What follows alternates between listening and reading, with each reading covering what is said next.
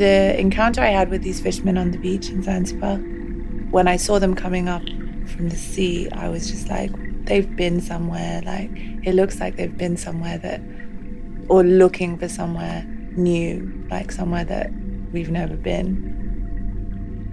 They were lumbered with all of their makeshift weapons and their protection from the elements and their catch, and they were exhausted, and it just, so many things about then thinking about Zanzibar's history as a former slave port and how slavery was abolished eventually, but there was no proper explanation of what freedom meant. They just kind of said, oh, we won't tell anyone because we don't want everyone to kind of rise up, so we'll just kind of do it. And a lot of people went for ages without knowing that they were free.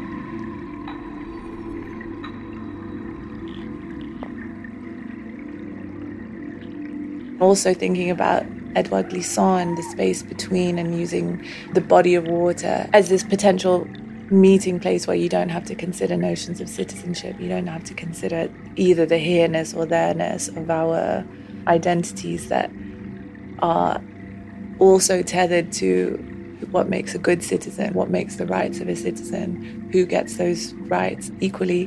The sea can become this place that is a meeting point. So it has in it the terror and the trauma and the reality of our collective histories, which is all linked in this very, very big body of blackness.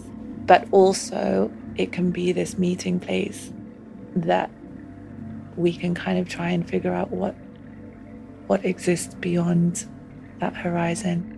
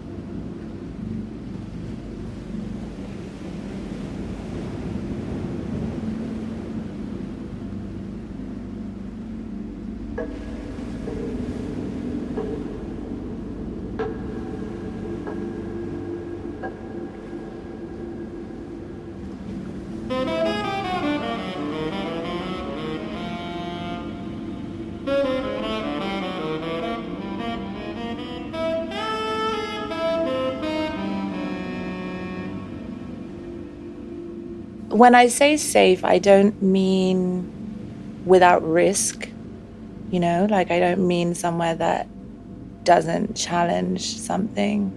What I mean when I say safe, I think, is more thinking about what Christina Sharp talks about in The Wake, about how do we tell our stories but without doing any more harm? How do we speak truthfully? How do we speak about the reality of our existence without doing that commodifiable thing when we, the art world is itself a capitalist machine, and institutions are colonial by design. So when I talk about safety, how do we create worlds within this that attempt to be beyond it?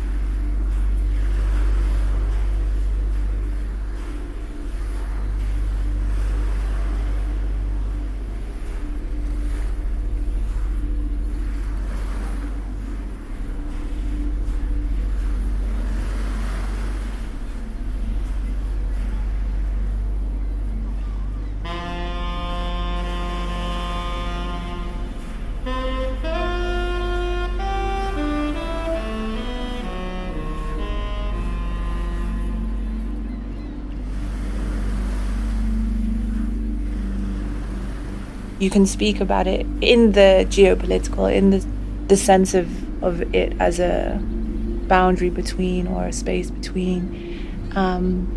You can speak about it historically as, the site of historic trauma. You can speak about it as this place where you can imagine the future. But it also, despite all of that, is also just this really bodily, healing, remedial, holding place that caresses your entire body, but also it is relentless. It doesn't care about your individual story.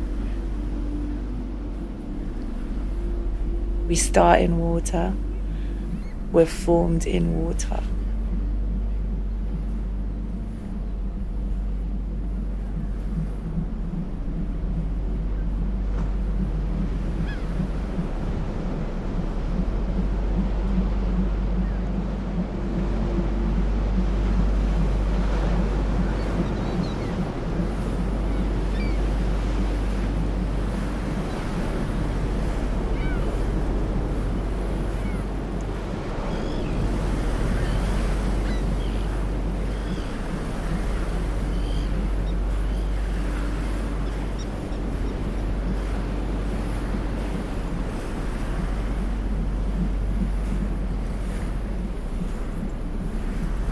That was the voice of Phoebe Boswell, sharing her insights and reflections based on her practice and project, The Black Horizon.